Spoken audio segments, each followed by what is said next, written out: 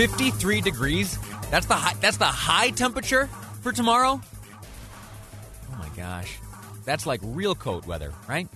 I mean, if the high is 53, I should save that for the weather report. I'm sorry, I get distracted. You know how I am. Speaking of distractions, before we get into the topic of the specific impact of the pandemic, layoffs and firings and furloughs and job loss on different age categories, let me just quickly tidy up something from the segment prior. I got a text message which I think deserves a response. It says, Lee, could you explain electioneering and give some examples? I feel it could be a problem this election year. That comes from a texter. So let me just take a moment and share with you, and this is coming straight from Utah Code. I don't want to get anything wrong, and I want you to know exactly what you can expect. Electioneering has a definition, and its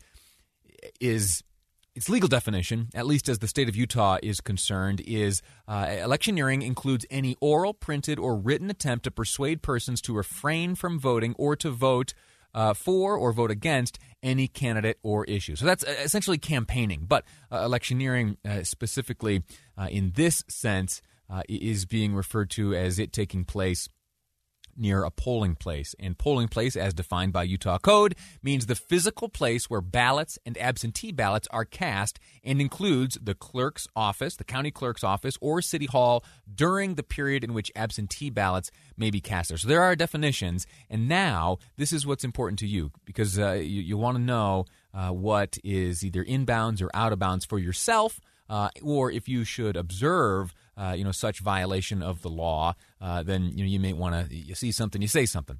So let me read to you here some of the prohibited practices. A person may not, within a polling place or any public area within 150 feet of the building where a polling place is located, 1, do any electioneering. So you can't campaign within 150 feet of a polling place. 2, circulate cards or handbills of any kind. 3, solicit signatures of any kind of petition. Or 4, engage in any practice that interferes with the freedom of voters to vote or disrupts the administration of the polling place.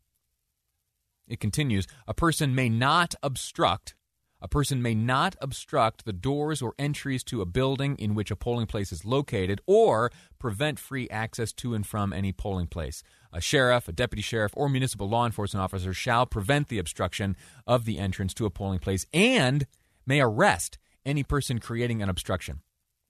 This one is less likely, and I am having a difficult time thinking back on any instance where I have observed that taking place in the past where, say, the entrance to a polling location was obstructed. What I have seen, and what I have seen tested, is some of the electioneering or campaigning within the 150 feet of the building where the polling place is located. So keep an eye out for that type of stuff. Don't participate in it yourself because, well, you don't have the law on your side. You can't be doing any campaigning. You can't be circulating cards or handbills. You can't solicit any signatures, and you can't engage in any practice that interferes with the freedom of voters to vote or disrupts the administration of the polling place. So there you go, texter. That's electioneering. How'd I do? You feel like you're up to speed now, and we're all aware of what can and can't take place at the polling locations? All right, very good. I got a few minutes here before we go to break, and we're going to speak in a moment with an economist with the state of Utah, specifically the Department of Workforce Services, because of some data I came across just yesterday. The Associated Press covered this pretty thoroughly, and the headline reads, Older workers face higher unemployment amid virus pandemic. Older workers face higher unemployment amid virus pandemic. And this is something that is demonstrating itself for the first time in nearly 50 years, where older workers face higher unemployment than their mid-career counterparts. This is according to a study released just yesterday by a university in New York City. Researchers have found that during the course of the pandemic thus far, workers 55 and older lost jobs sooner, were rehired slower, and continue to face higher job losses than their younger counterparts. This is, as I mentioned, nearly 50 years. It hasn't been this way since 1973, that there has been such a severe unemployment gap that has persisted for 6 months or longer, and that's what we're seeing now. The AARP weighed in and said that the study bolstered concerns about the economic impact of the virus on older workers. The Associated Press continues its coverage and says that when people over 50 lose their jobs, it typically takes them twice as long to find work as it does for younger workers.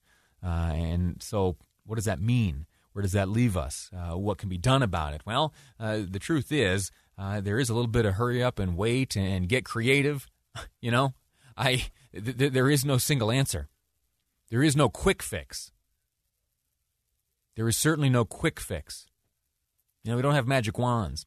What we do have is the guidance of health officials and the way that these jobs return, or the way that revenue returns to certain workplaces that have had to lay off anyone regardless of age, is to get this virus behind us. Ivanka Trump, if you remember, a few months back, had tried to tackle this issue, and the website eludes me. I'll look it up and share it with you coming back after the break here in a moment. But there is this reality that some industry has been impacted and damaged so severely that it won't return. Some of these jobs, even if revenue returns, and even if the pandemic becomes something of a distant ancient memory, some of these jobs will simply not return.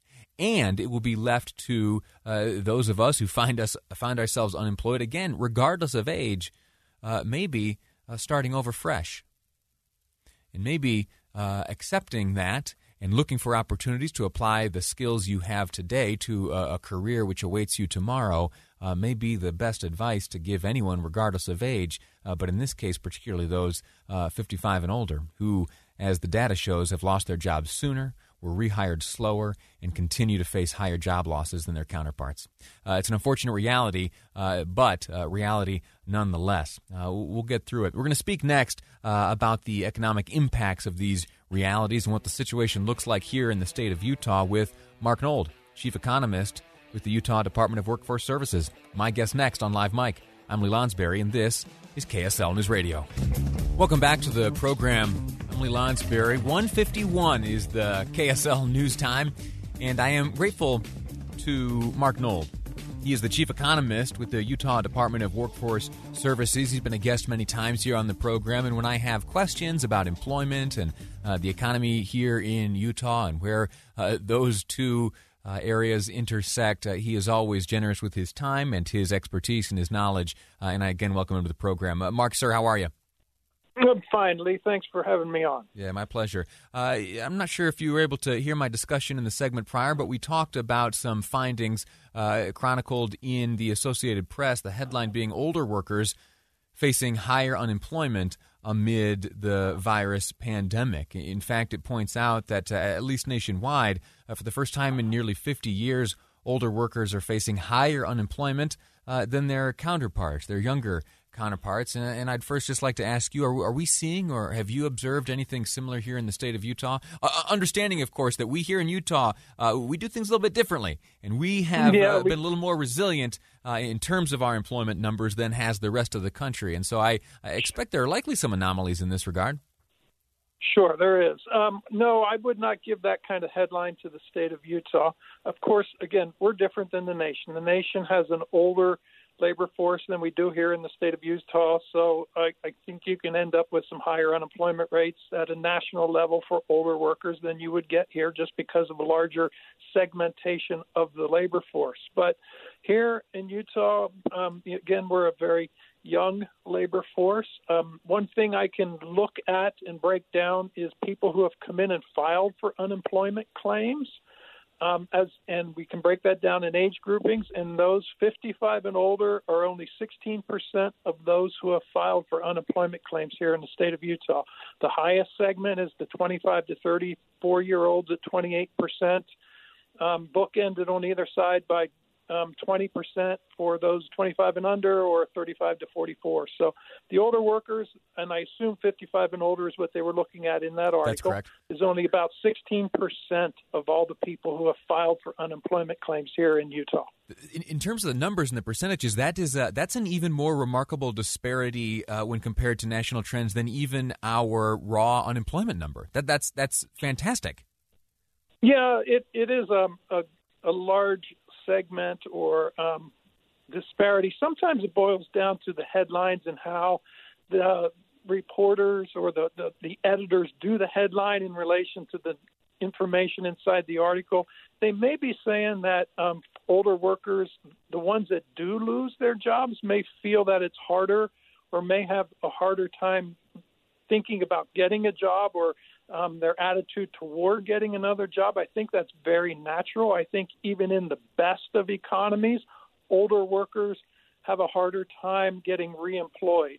I don't want to say there's age discrimination. I think there's age trepidation in hiring, because you think about it, if you're an employer and you have, multiple candidates who come to you for hiring, and you're looking long term in terms of hiring and so on, you could say maybe somebody 30 or 40-year-olds looks a lot more attractive than someone 55 because you're going to invest in that worker. They can stay with you longer.